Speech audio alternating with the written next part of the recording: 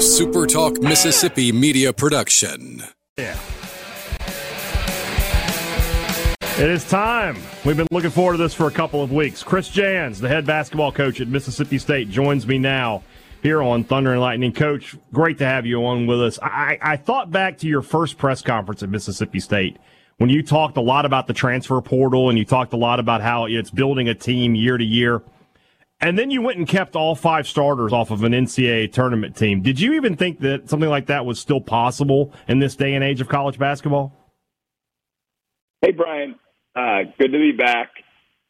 I haven't pondered that question very long, but I would say I don't know the facts, but I can't imagine there's many teams across the country that have 5 starters back. I don't know of any off the top of my head, but I certainly don't track all 363 Division I teams. But it is quite remarkable, and we took great pride in the fact that those folks made the decision to come back and be Bulldogs. And when I first arrived, certainly a part of, getting a new job is the players you inherit. And, it's the same old, hey, you didn't sign up to play for us. Give us a chance. And for the most part, we got the kids to stay that we wanted to after we did a brief evaluation of video, get to know them, et cetera. But it was a lot of blind faith. This time around it feels even better because they knew, what our program was all about. They knew what the standard of expectation was on a daily basis. They knew what coaching style we had, and it made us all feel really good about, what we're doing in terms of the day-to-day when they all made that decision on their own to come back and be Bulldogs.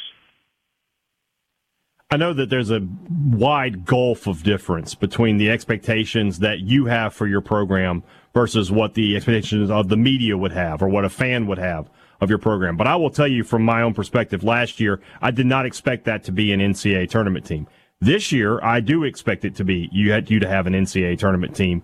Do your expectations change from year to year, or is it just the baseline of we are an NCAA tournament team and that's our goal each and every season?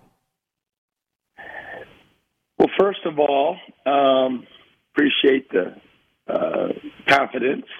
And, let's be real. You got a team that made the tournament, and you got 5 starters back,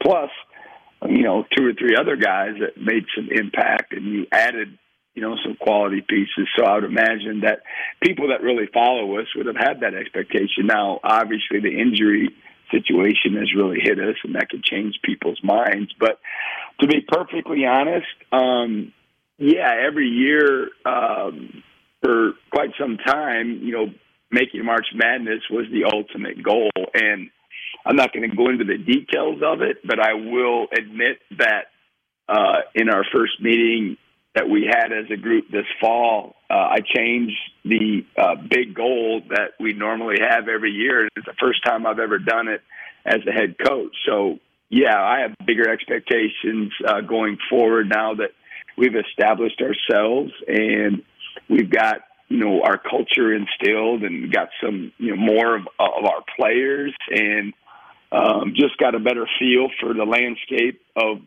what this job entails and the league that we're in and the opportunities that exist for us. So, we're shooting for bigger goals going forward. I can't imagine that changing in the near future. You mentioned the injury, and obviously that happened a couple weeks ago where you had to let Mississippi State fans know that Tolu Smith had suffered an injury, was going to be out for an extended period of time. Tell us a little bit about how he's doing in rehab, and when do you expect to see him back on the court? Yeah, he's doing great. The first 48 hours was pretty rough for everybody. Most importantly, Tolu and his family. Certainly, no one would have expected that, and it's not what he wanted, nor obviously us. But, he got through it. Mentally he was pretty down. I was very, very disappointed.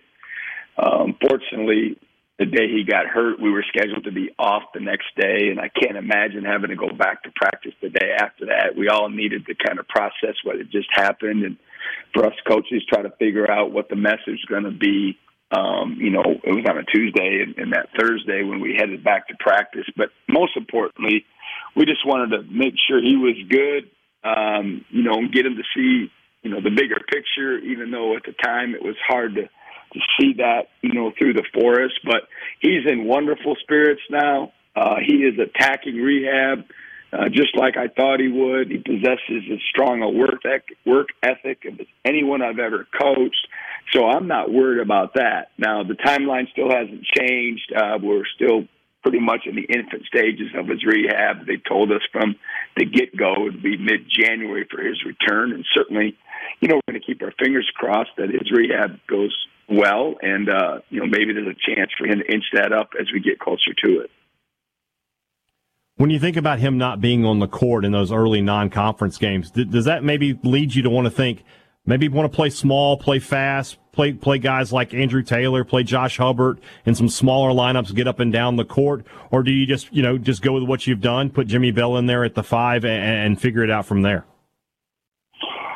Well, first of all, I hated thinking about it for 48 hours, to be honest with you. It was a pretty sobering time for everybody. I told my wife, I said, hey, the feel-good fall is over. We were getting a lot of attention nationally. People were talking about us, and certainly that doesn't mean much when it comes to win and losses, which is what we're all, working for. But at the same time, you want your program to get recognized and get people to talking about you like they were. And that most of that is gone away, and we certainly understand why. And certainly as a coach, we're going to use that as ammunition for the rest of our players. But we definitely had to adjust.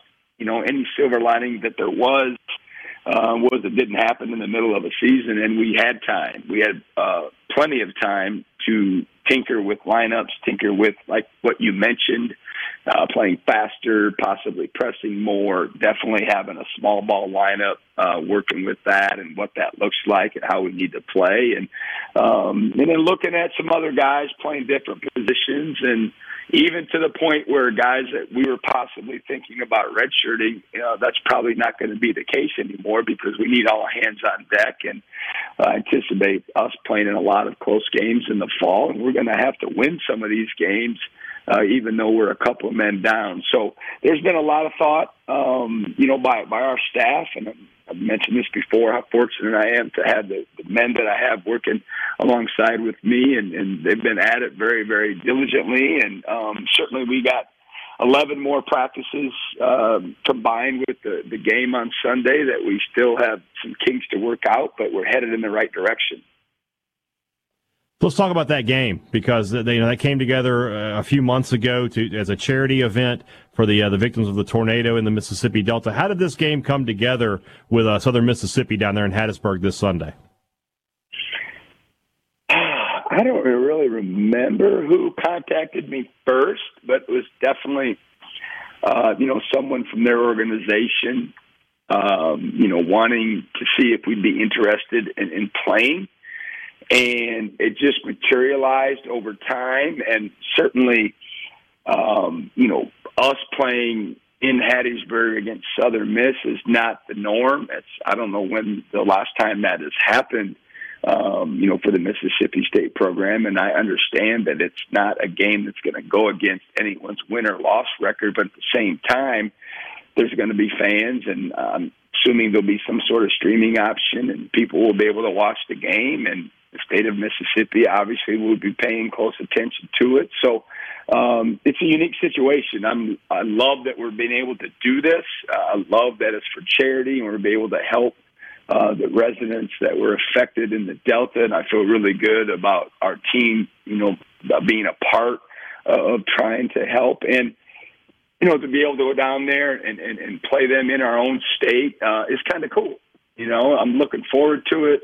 It's time for us to go against someone else. We only have one true road game in the fall, and so what a great opportunity. We're hopeful for either a sellout or near to it, and to put our guys in a ruckus environment so they can understand what it feels like once we get into SEC play. And it's not the first time for some of the new guys that they've ever experienced it. So there's going to be a ton of opportunity for our team to grow, to go on the road, and certainly at the same time do something really, really good, really good for the state of Mississippi. October 29th, 2 o'clock p.m. in Hattiesburg at the Reed Green Coliseum, Mississippi State exhibition game against Southern Miss. And then it starts for real in Chicago, Illinois at the Barstool Sports Invitational. I will go ahead and apologize for Coach. I know you're going to have to run into Brandon Walker. I know. And just don't let him affect you any more than you have to. Just stay away. Fortunately, this is my second go around, so I got a little idea of what I'm walking into. I haven't heard from him yet about it. I'm sure we'll be doing believable pregame festivities in terms of taping, etc. But I appreciate the warning. Well, you'll take care of business, I know. Coach Chris Jans, Mississippi State basketball. Thanks so much for your time, Coach. I appreciate it. All right, Brian. Thanks, man. Hail State. A SuperTalk Mississippi media production.